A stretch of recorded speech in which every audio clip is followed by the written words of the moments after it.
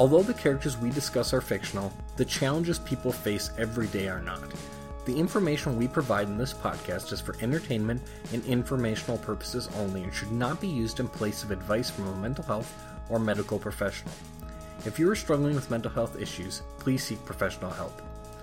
Thanks for listening, and welcome to the Jedi Counsel podcast, where we explore mental health in your favorite fictional characters.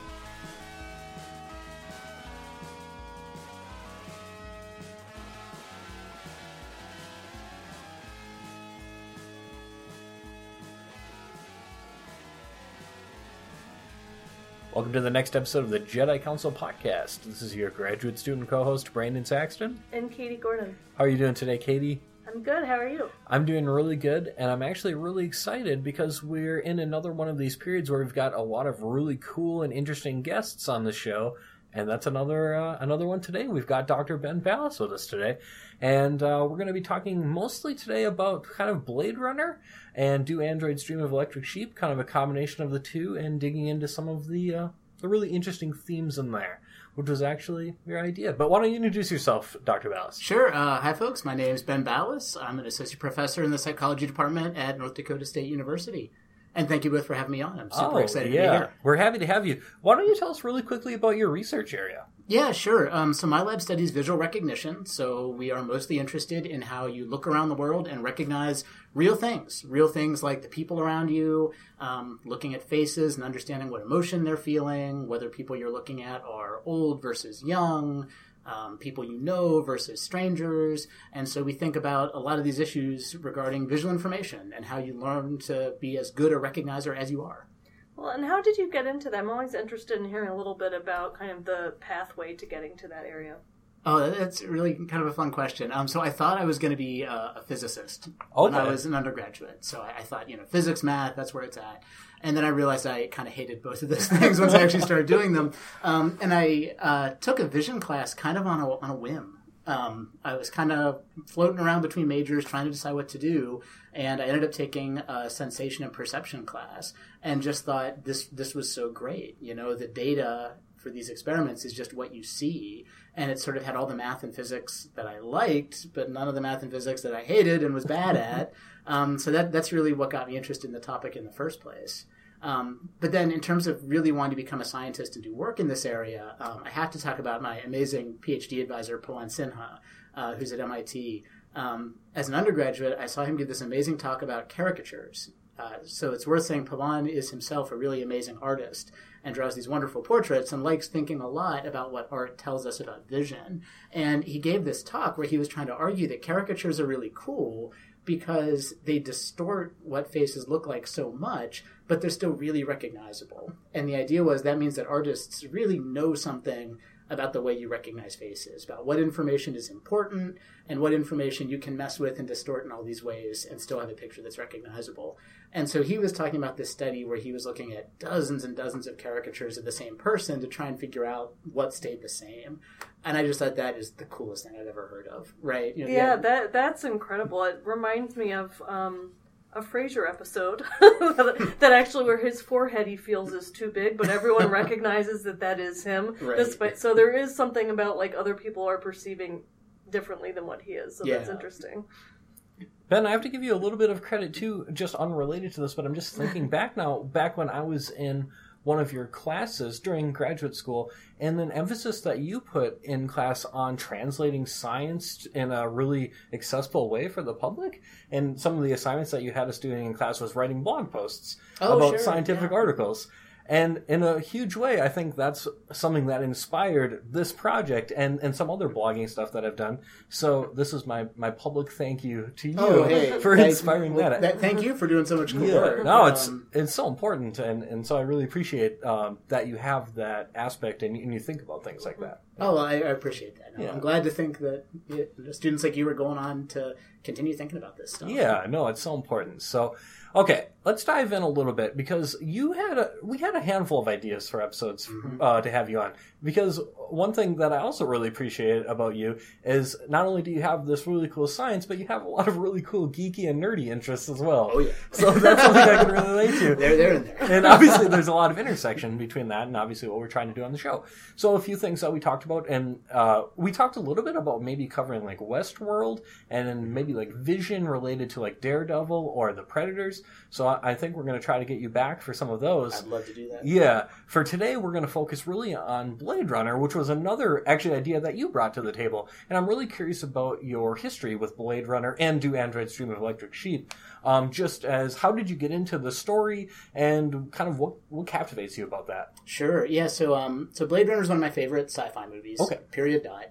I don't actually know when I saw it first. I guess it came out like 1982 or something. That sounds good. I was 2 years old at the time, so obviously not so into the Philip K. Dick adaptations just yet. But I'm guessing I saw it for the first time probably in high school. Okay. And then I took a film noir class as an undergrad where we watched it again.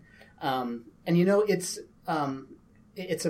a movie that I think really holds up well next to the book. They're different stories in a lot of ways, and when you sort of consume both of those forms of media, you sort of get this really big picture out of both of them. So at some point in college, I had a friend who was really deep into the Philip K. Dick stuff.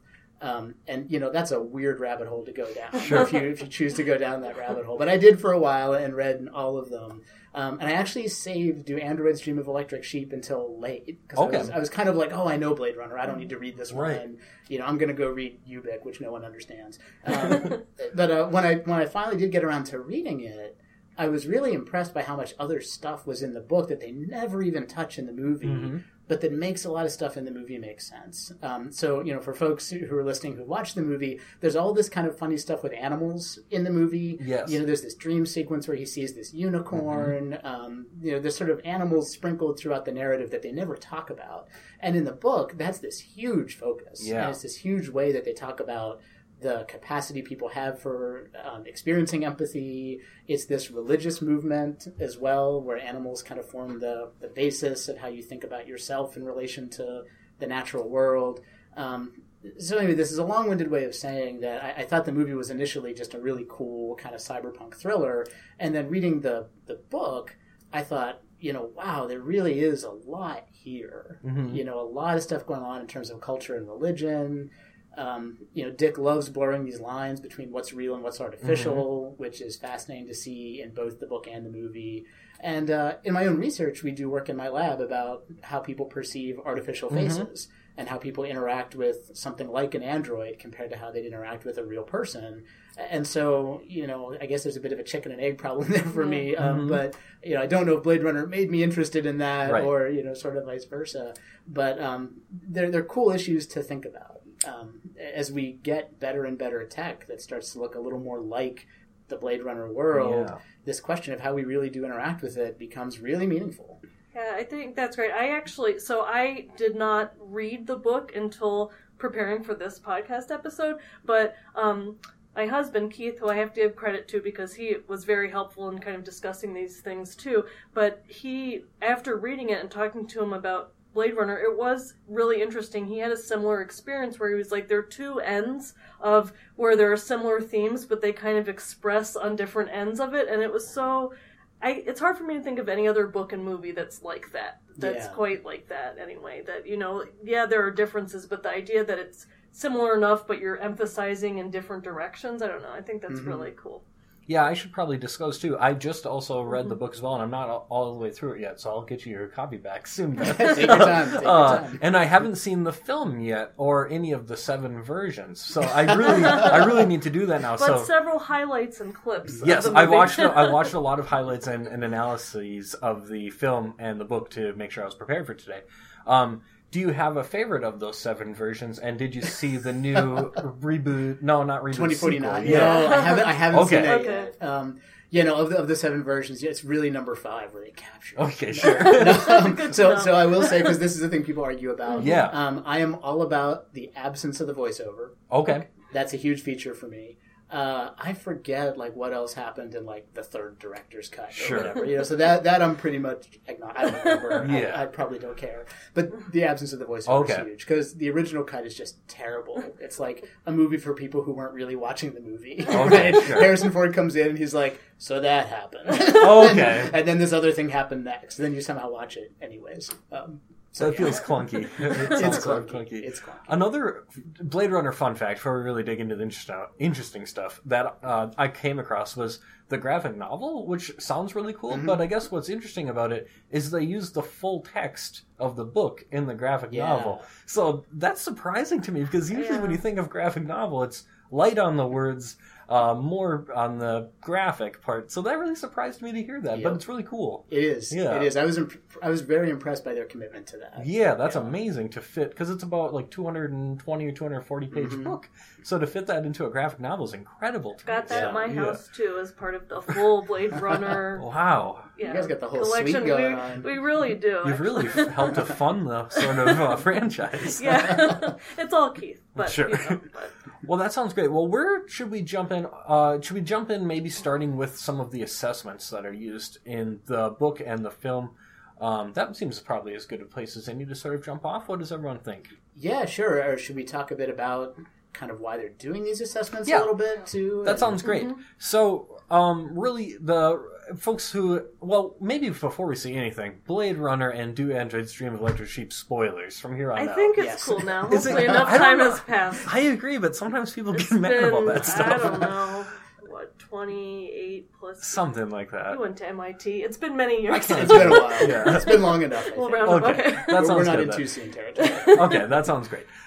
So basically, the way that these assessments are used is kind of twofold.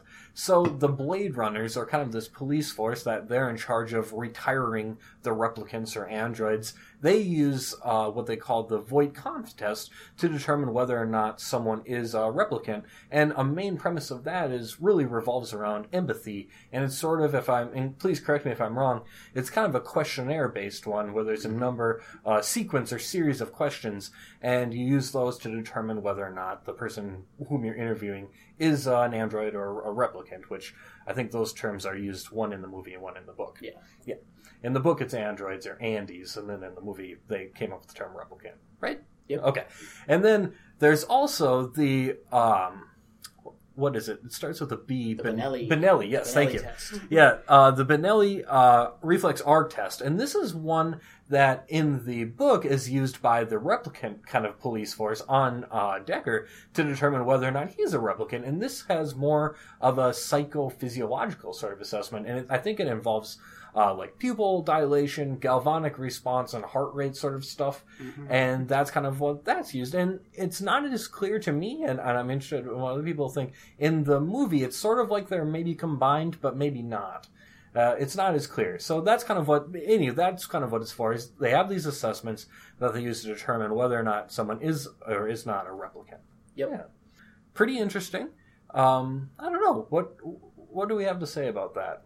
So one thing I think is sort of funny about both tests, and this is really more talked about in the book than in the movie. Sure. But yeah, so they're both supposed to be measuring these responses. In the case of the Voight-Kampff, associated with empathy, and in the Benelli test, it's supposed to just be this reflex arc, right? There's this path through the spinal cord. They're measuring the speed of that path, and that's what gives you the answer. The funny thing about both of these, whether they're talking about empathy or they're talking about this physiological reflex arc thing, is the deal is replicants are supposed to be a little too slow. Sure. And they say, like, oh, in the replicants, this reflex arc takes a couple microseconds longer or something like that. And in the Voight-Kampff test, they talk about how the Andes or the replicants, they're just not quite quick enough to kind of express these responses that are consistent with being empathetic. And I feel like to modernize, this all sounds really weird, right? The idea that, like, the problem with the computers is they're too slow. Too slow, right. That's kind of a quaint idea, right? It's sort of funny to think that, like, that was somehow the problem. Yeah. But, you sort of have to put this in the context of when this was all made, I guess, because, like I said, the movie's early 80s. Yes. The book is, I assume, like mid-70s or something like that. That's about right. So, like, that's still an era where computers were not largely seen as terribly reliable and terribly efficient. They were these larger machines they broke in ways that were tougher to understand. So looking back, it's funny that Dick wrote his book saying like, well, yeah, that's the thing about the replicants is they're a little less reliable. Sure. They're a little too slow. And now we'd be like, are you kidding? Like, you would build in things to slow it down. Yeah. But the other thing about them I think is funny is that when you think about the problems that are hard for computers to solve today, they're things that apparently the replicants in Bladerunner solve effortlessly. Yes. Just having a conversation, right? These replicants can sit down across the table from you and talk and respond appropriately to what you're saying, and they do that perfectly. But apparently they can't dilate their pupil fast enough, right? When they notice you're talking about an animal being hurt in one of these questions. So that's also kind of funny. There's sort of this... There's a point he's obviously trying to make in the book about sort of empathy being this core aspect of humanity. But in a way, it sidesteps all these things that are maybe less, I don't know, philosophically appealing, right? But way harder from an artificial intelligence perspective. Because now as a vision scientist, I watch the movies and I'm like, oh my God, they can like walk around and, they recognize people and don't get hit by cars when they cross the road. And like, these are still the challenges. So that's something that's kind of interesting to me. Yeah, I recently read this article by Ed Young, science journalist in The Atlantic, that was talking about a study that someone was doing with people who have psychopathy.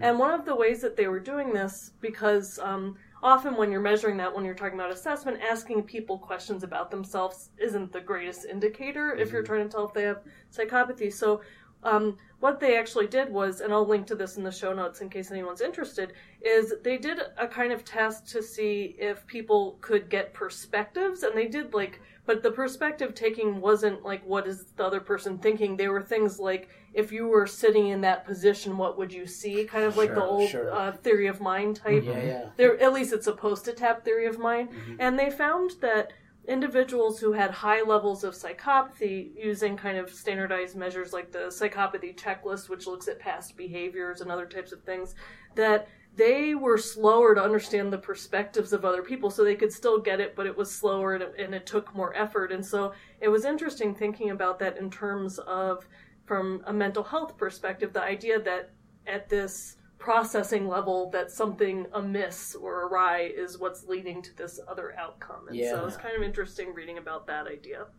It's kind of fun too, or maybe not fun. It wouldn't be fun for the people experiencing this, but fun just thinking about psychometrics a little bit too.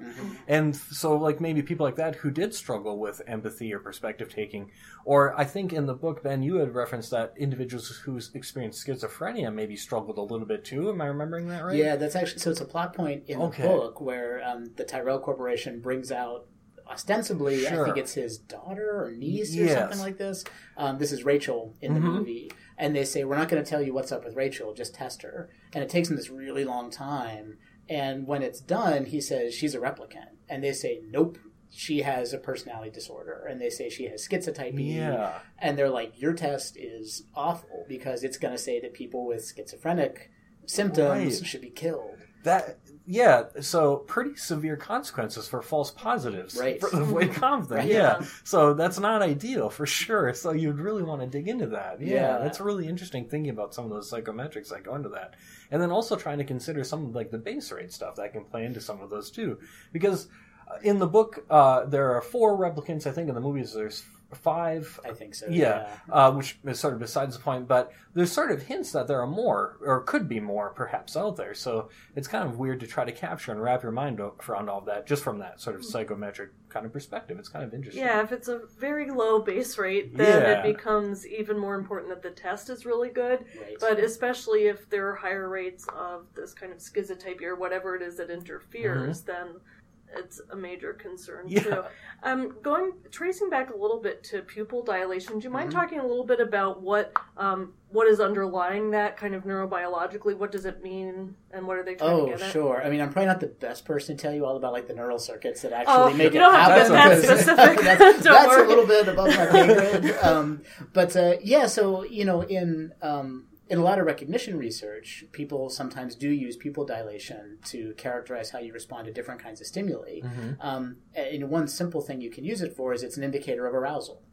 So you can actually do some really cool experiments where you show people images they actually don't have an experience of seeing.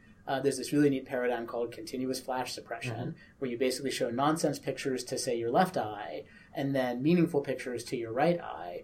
And if you make the nonsense pictures sort of noisy and cluttered enough, all they'll see are those noisy things. They won't have any experience of seeing these faces or scenes that you're showing to the other eye. Oh my gosh. And the neat trick here you can play is you can put these images in that sequence that's going to the right unperceived eye that are maybe frightening images, right? Or just kind of stressful images in some way.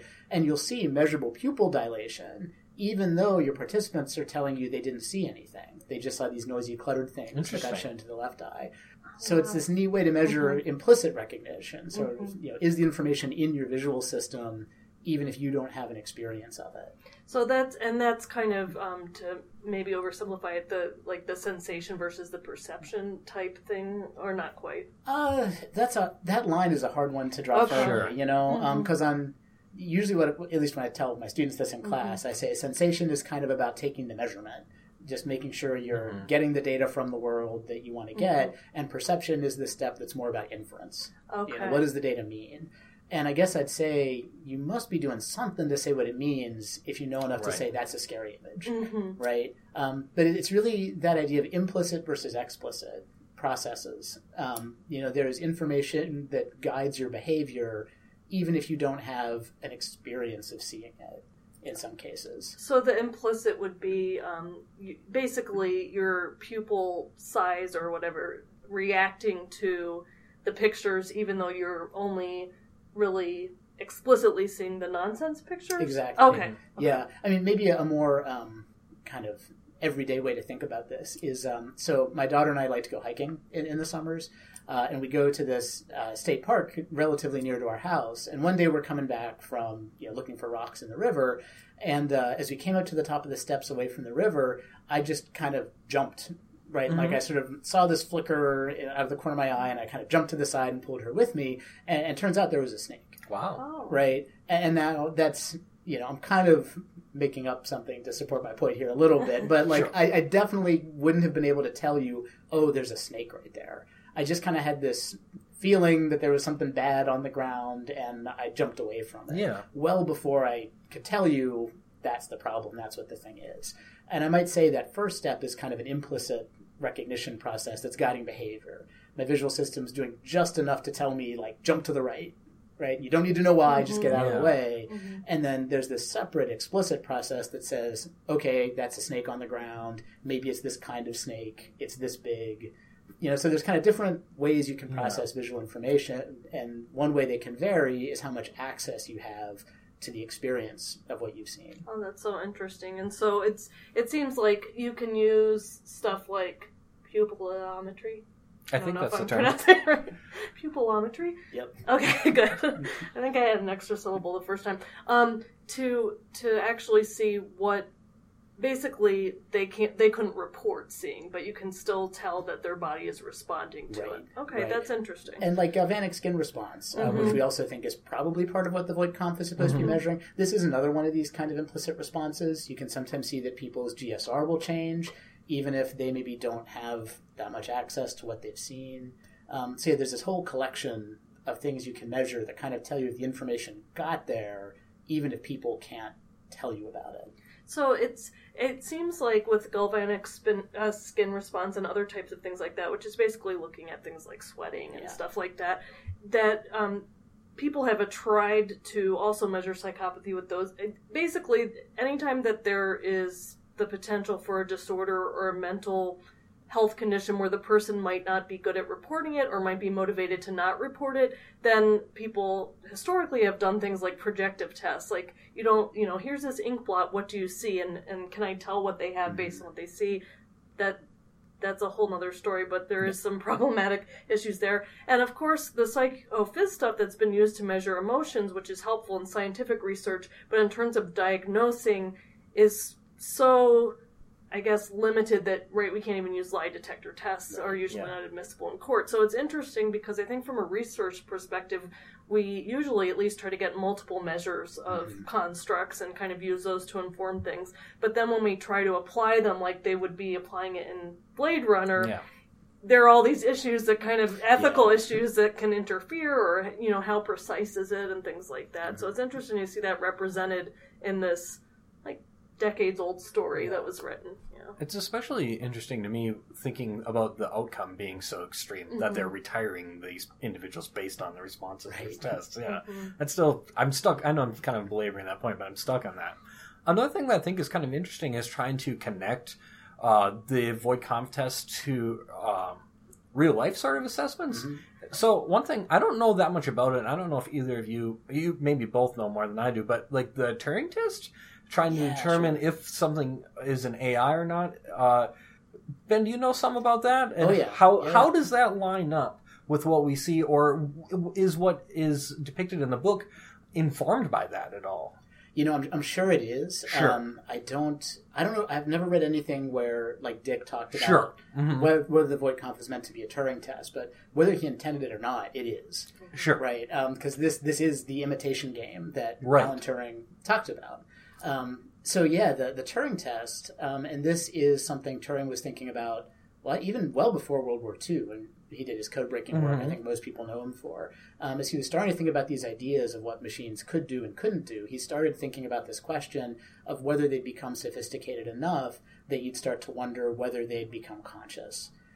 So that's one thing that should be said, is Turing used this test as a way to try and answer that question. Mm-hmm. Have I made a machine that thinks? And one stance you can take is, look, if something passes this test and you can't tell the human from the computer, you may as well assume it's conscious, right? Because if you can't tell the difference, who are you to say it just can't be conscious on principle? So that's how Turing was sort of developing the idea, was as a way of saying, how sophisticated is my thinking machine? Is it fair to say that it's self-aware? So his imitation game is kind of interesting. In his original formulation, if I remember right, the deal was you were supposed to be faced with a human and a computer, and I think the deal is you're trying to guess who is male and who is female. It was a gender-based guessing game, and the deal is both sides are trying to trick you.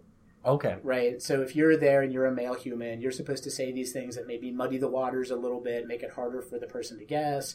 And the idea is the computer is supposed to have sort of the same instructions, right? To give these kind of ambiguous answers that make it hard to tell. Sure. And Turing's thing was, well, this is a difficult task, right? For an AI to know, here's how to lie the way a human would lie, this is tough. But now, I guess, when people think about a Turing test now, they think more explicitly about just this, are you a human or are you a computer test. And there's a really fun history of different challenges in the AI community to try and implement Turing tests. Probably the most famous one is, I'm going to get the name wrong, I think it's the Loebner Prize. Okay. I think it's Loebner. And this is a natural language-based test where you basically have a conversation with either an AI or a person, and you're supposed to work out whether you're talking to someone real or not. And it's one of these cases where the bar has gone higher and higher and higher in recent years, and it's kind of fun to go play with some of these things. Yeah. There's one online called AliceBot that I'm sure you can find if you Google around. Sure. Was that one on? Did they do a Radiolab episode about Alice? I wouldn't be surprised. Okay. Yeah. And it's pretty good. Like there's ways you can get it into some loops and stuff like that mean we're not all the way there yet. Right. But it's way better than things used to be. I think the Voight-Kampff was probably informed by some of these ideas about. That's really cool. How do you test whether this thing is human-like or not? And also just the idea that if you can't tell the difference, that means they have consciousness or something like what does it mean to have consciousness? And well, this is something I always make. I forget if I did this when you took the class, Brandon, but I often try to make my neuropsych students mad with this question. I tell them that I had this horrible accident when I was a teenager, and I haven't had conscious experiences ever since. And then they all sort of look at me and I say, well, prove me wrong. Sure. Right? And they get really mad. They get really mad really fast. Because a lot of these things, it's like, no, I just think you are. Yeah. You're acting like it. Yeah. And you say, well, that's what the Turing test is about. Are you acting like it enough that you believe it? I really, and maybe this is getting sort of besides the point, but I really kind of like the existentialism that goes into following this train of thought in this idea of, if an AI can replicate consciousness to the point that we can't detect it, at what point is that just consciousness in and of itself? Right. And I like how this was kind of captured too in the book and the film, and even kind of in the end when the last replicant, is his name Roy? Roy Batty. Yeah. Roy finally gets to Tyrell Court and finds Tyrell, says, I want to live longer. Why shouldn't I live? And then ultimately that leads to kind of that beautiful speech that he gives at the end too, talking about how, he had this incredibly short time to live and it's not really going to matter. And gosh, it really captures a lot of those themes really well, related to kind of who is it to decide that the replicants aren't people when they almost can't be detected except for by these very specific assessments. Yeah, well, I think something that Dick might say too is either you should give the androids more credit, or maybe we shouldn't give ourselves as much credit as we do, right? So when you talk about things that got me interested in some of these topics, when I took intro psych as an undergrad, we talked about split brain patients. And, there are these weird reports of, the left brain feels this way, but the right brain feels differently, and so the person's having this really difficult day and they're agitated because their hemispheres aren't resolving this conflict. And I remember my instructor at the time, he relays all these things and he says, now, every year I have students who say, this all sounds like nonsense, right? What do you mean the left brain thinks this, but the right brain thinks this? What about the guy? What does the guy think? And he stops and he says, there is no the guy. Yeah. Right? There's two halves in one skull, and possibly that's true for you too. It's just that they talk to each other. And I went home and freaked out for the rest of the day. But I think it's a real question. Oh, yeah. And it's something this book and this movie makes you deal with, is whether or not we're giving ourselves way more credit than we should. I love those teaching experiences too, though, because I felt when I read Skinner's Beyond Freedom and Dignity in my history and systems class, I was like, wait a second, are we all just products of every environmental conditioning thing? And it's really uncomfortable, but I think that it is very useful to go through those exercises and think about that. Yeah, for sure. Because it also shows just on a functioning day-to-day basis how our conceptualization of things as kind of metaphors helps us to make sense of the world, and when we break out of that, it starts to feel really uncomfortable. Yeah. I'm having an existential crisis now here about my own existence. I'm pretty sure you're conscious, right? It's fine. I'm not sure if I'm a replicant now. We're going to need to get the white count here. Another thing that, just thinking about the assessment, it sort of captures polygraph tests a little bit in my mind, just in some of the same measurements that's taking, related to galvanic skin response, which I think is part of polygraph testing. Yeah, and heart rate and that sort of stuff. So I kind of like that too, and just thinking, I don't know, I like to think about some of these parallels and wonder about what informed what, or maybe not at all, maybe just my own connections that I'm making in my mind, but I think it's really interesting. Also, even just the way that we think and talk about empathy, and we measure empathy too. We have questionnaires that can measure empathy and things like that, so it's all really interesting, I think. It is, and empathy in and of itself, because that psychopath study that I was mentioning earlier, that study looking at psychopathy, what is empathy? In that case, they're kind of defining it as literally taking imagining the visual perspective of another person. Yeah. It seems like, at least in this story, it's more of a physical reaction or something more automatic that occurs. Are you imagining how the other person's feeling? Are you having this kind of physical response that is shared with them? And so even empathy, I think, is challenging to define, and people have talked about it different ways in the context of doing psychotherapy, but also in how people interact.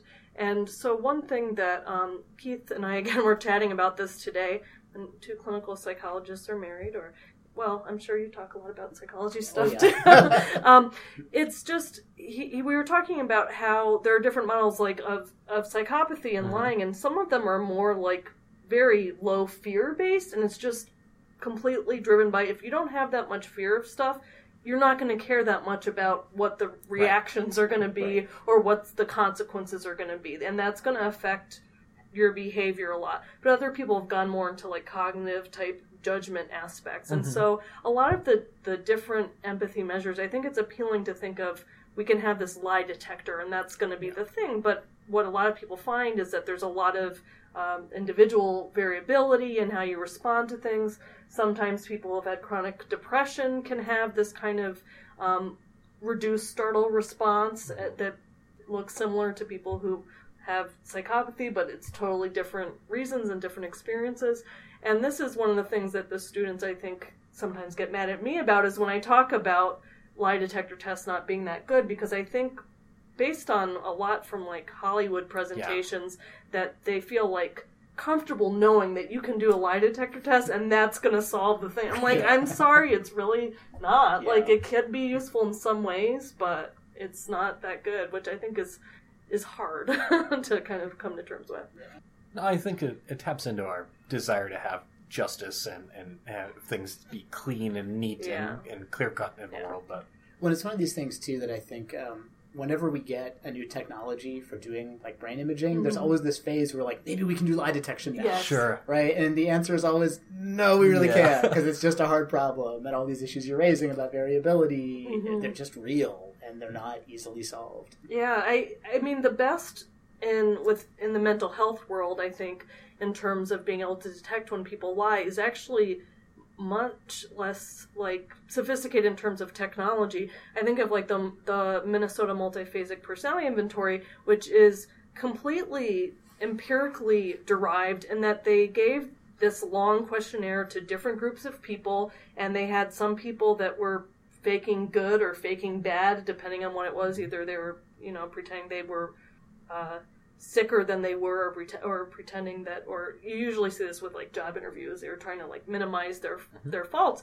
And so they use kind of quantitative techniques to figure out which patterns are most consistent with people who are faking it or lying. And it's pretty good, but it's not as exciting as like hooking people up to stuff or like getting their brain. It's like very much like, we got this group, and this group, and we're going to compare your responses to what the group of people who have schizophrenia or the group of people who are lying have. And then when we compare those patterns, the other thing that's interesting too is it's not hypothesis driven. It's completely empirically driven. It's looking to just look at patterns and see where they match up. And so it's not as exciting, for example, in like a TV show or a movie. I did see one. I do remember one mention of the MMPI. It was in Law and Order: Criminal Intent, and it was a misrepresentation. It was something like his MMPI is off the charts, meaning that he's so healthy. But like, if you're off the charts, that means that's not a good sign. Yeah. So anyway. Sometimes I think that's part of what's humbling, as I've learned more about psychology too, is sometimes the simpler things and the less fancy things actually can have better validity to them. So, well, that actually comes up in the book, Do Androids Dream of Electric Sheep? Because they're going to all this trouble to measure these physiological things. But then later on in the book, so by way of preface, animals are rare and revered in the world the book is set in. And there's this bit where one of the androids just starts cutting the legs off a spider. And the human that's in the room is just horrified, right? Because, like, spiders they're alive, they're not human, you should cherish them. And she's just kind of casually like, how well will it walk with 3 legs? And it's like, what? Like, the Voight Kampf is all about your pupil. Right. And it's like, put an animal in front of them and see if they torture it, right? Exactly. Like, I don't know, that might tell the replicants from the humans, too. And so, it's one of these cases where there's this really simple thing, if you're paying attention to it, that'll do the job for you. But no, by all means, go ahead with the wires and the lasers. No, it's very true. One movie nerd note, for folks who have seen the way the Voight Kampf looks in the movie, it's this really sinister-looking machine. So it was modeled on a polygraph, and they have this cool little monitor to show your pupil, and you're hooked up to all these things, and it has this really creepy bellows. There's this kind of accordion-like bellows that kind of like flops back and forth. And that's because one of the designers on the set had heard about this work that humans release pheromones when they're afraid. Okay. And so he was like, well, we're going to put that in the machine. It's going to detect whether you're like exuding fear into the air. Which, right, you're like, oh, that's cool and evil. But then, like, you think about it for a second, and you're like, that is a terrible idea, right? Like, you wouldn't know who is exuding the fear, where it's coming from, if someone just brought a fear air freshener in the room. Like, this is a really bad idea, but it looks so awesome. Yeah, no, it's true. Are they afraid because they're getting tested and they're worried about the outcome? Like, it's just, there's so many different... But like you say, it has this appeal. It does. That is some science on that table. That is hard science. We're not, like, worrying about anybody's, like, misperceptions of things. And I think that's part of it is, I do a lot of self-report research, asking people what they think and having them report on it. And there's always this idea, like, can we really know our own experiences? How well can we report them? And that's when people are even trying. That doesn't even get to when people aren't. And so there is this push, I think, and it's been around for a while, to find, like, the computer task or the thing that is more about their response to this or their reaction time.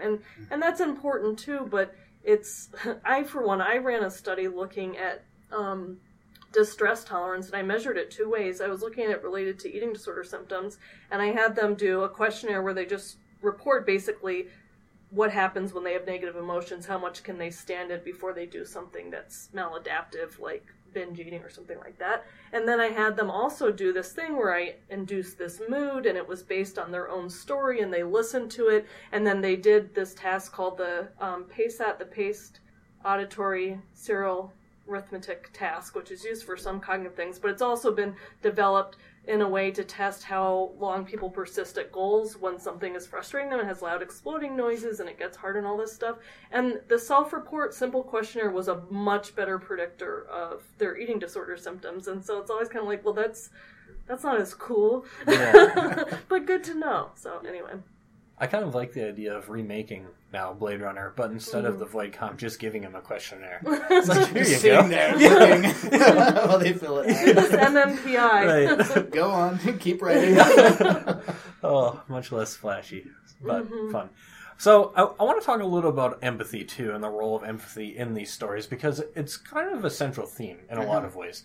Especially in the book. Ben, you've hinted at this already too, kind of the role of animals. Yeah. And the story starts off with Decker tending to his sheep. That's not a real sheep. Right. It is a, I don't know if an android is the right term, but it's an electric sheep, basically. Right. That's meant to, it looks a lot like a real sheep. It sounds like he's had some problems with it, where he's had to take it to the repair shop a few times.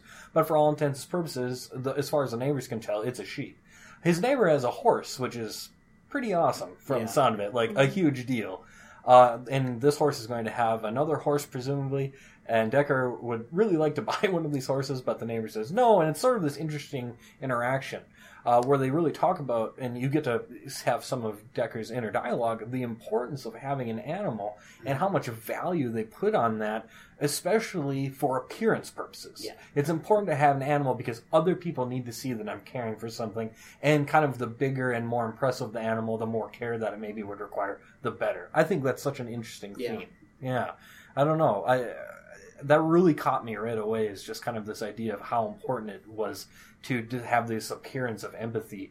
Almost like, I don't know, it's, in some ways I feel like, and correct me if you think I'm wrong, but in the book, the humans are moving, it's almost like the theme is the humans are moving more toward being android-like. They've got the Penfield mood organ that just literally they crank in what mood they want to feel.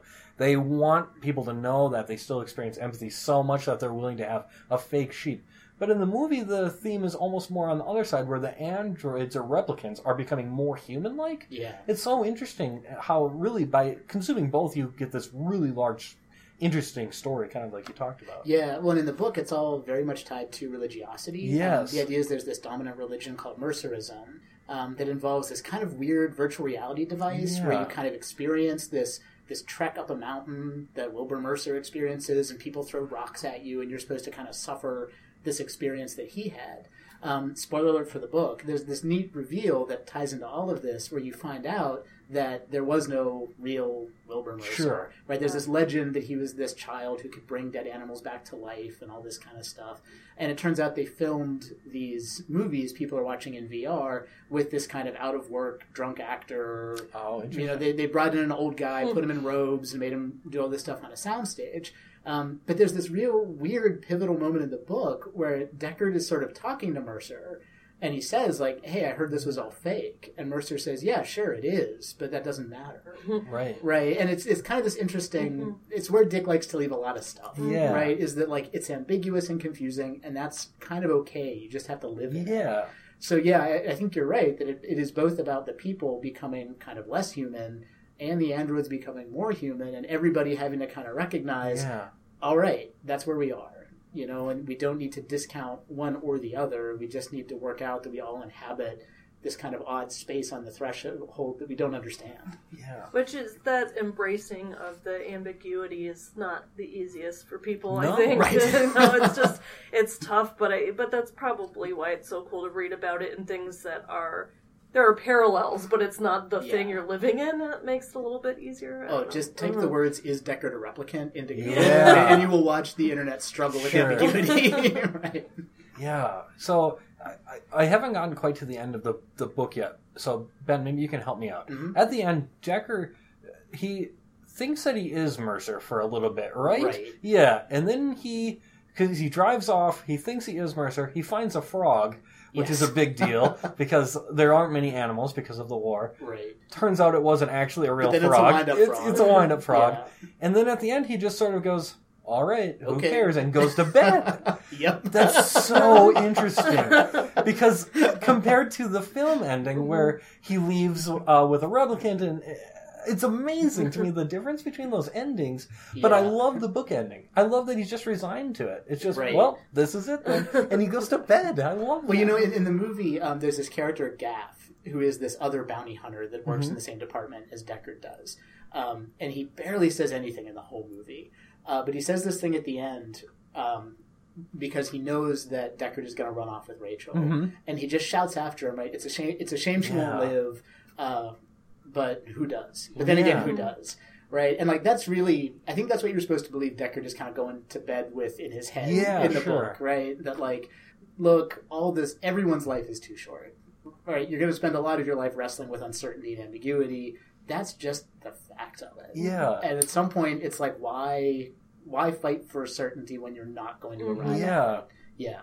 It's kind of comforting, isn't it? And kind of a little bit. Like, I think it depends. Some Yeah, people I find it suppose. deeply Yeah. troubling, right? Yeah, and that's other true. people are like, no, okay, it's all right. Just go to bed. Like, you Yeah, just can't go to change it. bed. Just go to bed. And It'll be psychologists okay. have struggled with this too, right? To try to find the individual differences of basically people who can tolerate ambiguity and uncertainty versus people who really need order and stuff like that. And that's not my area at all, but I think the idea is interesting, and it certainly maps on to, I guess, just what I've experienced anecdotally. You see people who need more certainty about what's the right way and what's the wrong way, and other people are like, you know, this is a reality and it's more of a functional, what do we do with it kind of thing. So Well, I think in the realm of thinking about empathy and the way people exhibit empathetic responses, you know, people behave in really strange ways more than we realize, that make all these issues of how you test for empathy really complex. Yeah.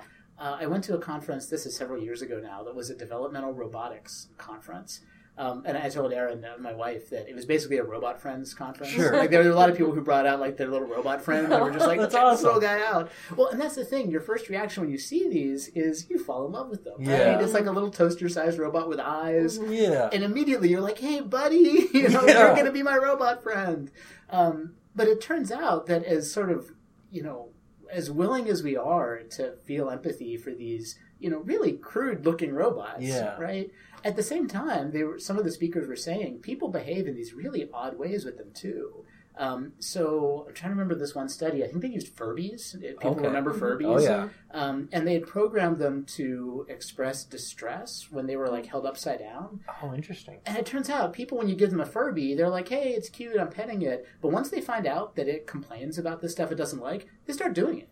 Right? Oh, and interesting. people will totally start like sort of tormenting the Furby to kind of see like, well, how much is it going to yell? What's it going to do? Sure. And I think someone like Philip K. Dick would be like, yeah, right? Right, You yeah. know? Sure. And like you thought cutting off the legs of the spider was bad. Yeah. You know, you do this stuff too. I wonder if there's a line where how realistic the robot needs to get before that gets uncomfortable, because with a Furby we can't really connect or maybe empathize so much, even though maybe we should. Right. But if you, like, how realistic or human-like would it have to get before you stop holding it upside down and making it distressed? That's an interesting question. You know, and I bet it matters what aspects of it are real too. Right. You know, is a real voice with a Furby enough? Is a real-looking robot that has a clunky robotic voice? You know, there's all these different ways to try and assess how real something is, and they all might work differently and probably interfere with each other in complicated ways. This is making me think of Westworld a little bit, too, because those are perfectly lifelike in that, and they still are showing the humans who go in, you know, will show no sympathy for I forget what they call them, the robots in there. Yeah, but they have some name for them. But they'll just be shooting them or hurting them, and that's kind of part of the appeal for some people to go to the Westworld theme park. So that's an interesting question. Mm-hmm. You know, one thing that I've noticed just anecdotally too is that it seems like there are certain things like there's that horrible story in the news about the puppy that died on the plane. Did you hear about this? And it's not a good story. Sure. But anyway, a lot of people were just like really outraged and upset about, which is understandable, about this puppy because basically, and I've noticed this with other animal stories too, whether it's people hunting certain lions, like depending on that, and people have these really strong responses, and it's interesting because it's not always the same people who, like, if they hear about horrible conditions in another country or something like that, and there are children or there are adults being affected, like, I don't know if it's just harder to imagine because they're not in the same place and it's harder to, or if it's too difficult to think about, but I'm always struck by people who have super strong reactions to animals, and then some of the people type stuff don't have as strong of a reaction. I don't know what that is. There's a comic artist and sort of comic theorist named Scott McCloud, who has this really neat idea about this in his books, Understanding Comics and Making Comics.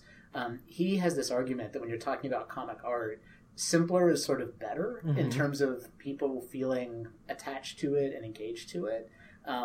And his argument is that's why comics that were really sort of cartoony are so successful. Sure. Like Peanuts is just kind of, it's an accessible comic visually. Yeah. And when you show people something that's more realistic, you know, like a Prince Valiant style comic, it's just like more work or something. Yeah. You can just like perceive it. And there's something about this simpler version of it that makes it really easy to just kind of relate to it and engage with it emotionally. And I don't know, maybe that's related to how people respond to these stories about animals versus people. Yeah. You know, it just feels like some easier step to think about or something. Yeah, and maybe even easier to solve. Like in the case of with the plane, or when people don't like certain animals being hunted, it's like, well, we can prevent that. But if you're thinking about a war-torn country where a lot of things are going on, I don't know, maybe, and I don't know, I'm just speculating, but something I've been thinking about, just what different things pull strong emotions from people, and there's probably some individual differences too, but I wonder about some of those themes about, if I get outraged about this, I might actually be able to impact it. Like if I called the airline where this happened, or I boycotted or whatever, maybe we can prevent that from happening again, versus these large scale things, or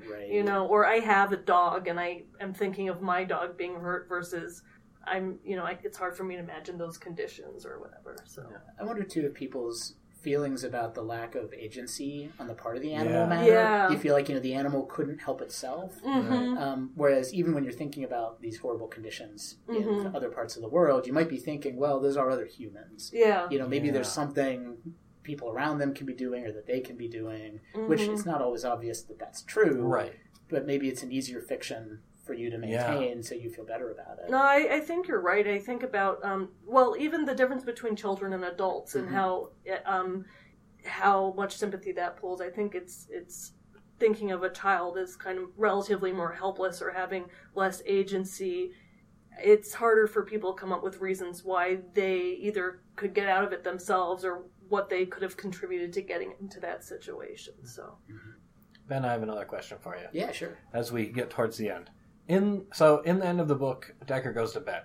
In the end of the film, Deckard finds a small origami unicorn, which he previously dreamt of or had a vision of. Yeah, some kind of vision saw. hallucination. Yes. He saw. How do we explain that, and is Deckard a replicant in your opinion? You're going to make me be unambiguous. Right? I'm going to bed.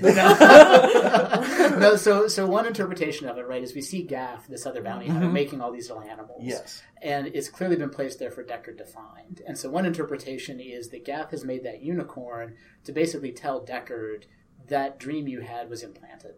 And I know that because you're a replicant, and maybe I was even involved in implanting it. And so it's meant to be this kind of subtle signal that he's not what he thinks he is. So that, coupled with the arguments people make about the eye flashing in the movies, I don't know if you guys have seen this, but there's replicants in the movie, you see their eyes kind of flash frequently. And people have done these, remarkable things that the internet cultivates of like freeze framing every part of Harrison Ford's scenes to see his eyes flash. And so I think on balance, the story is probably that Deckard is a replicant. Sure. And I think Ridley Scott even said this maybe a couple years ago in an interview that he was kind of working under the hypothesis that Deckard is. For my part, I got to take the Philip K. Dick answer and say it doesn't matter. Okay. Right? I really... And again, maybe that's unsatisfying to people who are like, is he going to live 4 more years or not? I think we're really supposed to believe that it doesn't actually matter. Yeah. Right? This is a being who has thoughts and feelings and wishes for himself and others, and that is the important thing. Yeah. I like that conclusion, too. It's comfortable to sit there and think. At least you're comfortable. Yeah, you can tolerate that kind of thing. Did we miss anything that you wanted to talk about? I think I'm pretty good. I mean, we could always come back and do another Uncanny Valley discussion if you guys want to talk about that. Yeah, I was wondering if we can fit that in, or if you think it's a topic worthy of its own sort of. I mean, it might get its own. Yeah, honestly, I was thinking that. It's a little funny to fit into Blade Runner because they actually look perfectly human. Yes. Yeah, so you don't really experience it. So you don't really experience it. That's a good point. That's kind of part of the problem and why they need these tests is because they look too realistic. But there's a lot of cool stuff we could say about that too. Yeah, let's save that then. Let's shelf that one for now then. Cool. Well, we usually have a couple of closing questions, but maybe we'll save those too, actually. We usually have a couple of nerdy rapid-fire finishing questions. But since we're going to have you on again, maybe we'll save them until the very end. Sure. And we'll plan to come back and maybe talk a little bit more about Vision, a little bit more about Uncanny Valley, and maybe a little Westworld. I can't remember. Yeah, that should be pretty good, I think. That's probably more than in one episode. But welcome to our new co-host. Yeah, absolutely. I'm going to do a series here. One thing that I just wanted to mention that didn't quite fit in with everything else, and I told you two about. I mean, I think that the story is beautifully written and a pleasure to read. And one of the things that stood out to me in reading it is kind of early on this quote, which I'll read. But a mood like that, Rick said, you're apt to stay in it, not dial your way out. Despair like that about total reality is self-perpetuating. And so the idea is that if you set your dial to be in this despair or upset state, that if you don't automatically set for it to end, then you're going to stay there. And that really fits with a lot of the research that we now have on depression, the idea that there are specific types of, part of what makes depression so cruel and difficult is that the very things that one needs to do to get out of it, like maybe be active or engage with people or problem solve, are the hardest things to do in that state. And instead it kind of gets in this place where it's like if you're feeling depressed often, I mean, people experience it differently, you feel like you don't want to hang out with people because it's not going to be fun anyway. You don't want to get up and be active. You want to lie in bed, or you want to avoid things, and all of those things make it so much worse. But it's like you're in this place where it's hard to break out of that. It feels almost like there's a force propelling you towards what will make you feel more depressed. And there's been interesting research on stress generation where they do longitudinal studies and they look at people who are experiencing depression, and then they follow up later and find that actually having depression generates more stressful life events. It's not totally clear why. Some of the thought is because of not reaching out to social support as much, or avoiding things like your car's broken down, but you don't feel like you have the energy to take care of it, and so that becomes a greater problem. And so, anyway, just some of the discussions around that, they aren't the main part of it, but I feel like they're just kind of a pleasure to read because they capture these relatable aspects, I guess. Yeah, I think the Penfield mood organ is a really cool sort of idea. Yeah. And like even when that discussion of like when his wife has like time scheduled out to feel bad. Yeah. Like that was interesting. It is, and it's, I mean, in therapy, these are some of the strategies that are used. I mean, I think about if people have anxiety issues, sometimes you'll schedule out what's called worry time, which is that the idea is that if you have a concentrated effort of time, that it's not going to be just chronic throughout the day, because when it comes up, you can think, no, I've got worry time later. The other idea, too, is that if you experience it rather than trying to avoid it where you're going in and out, it can be more of you can tolerate negative emotions, right? It's this idea that you're not trying to avoid feeling all pain or things like that. It's just that you feel it and you keep moving in a way that you value. And then another thing, it's kind of like therapy's trying to change the dial back too, by saying, like, even if you don't feel like it, go do this thing. And I think that sometimes in terms of human behavior, a lot of us think, like, if I change my attitude or think about it this way, then my motivation will come. But a lot of what we found from depression research is actually you do the act and then the motivation follows, and it's really counterintuitive. So just hearing them talk about managing emotions and things like that, I thought was really interesting.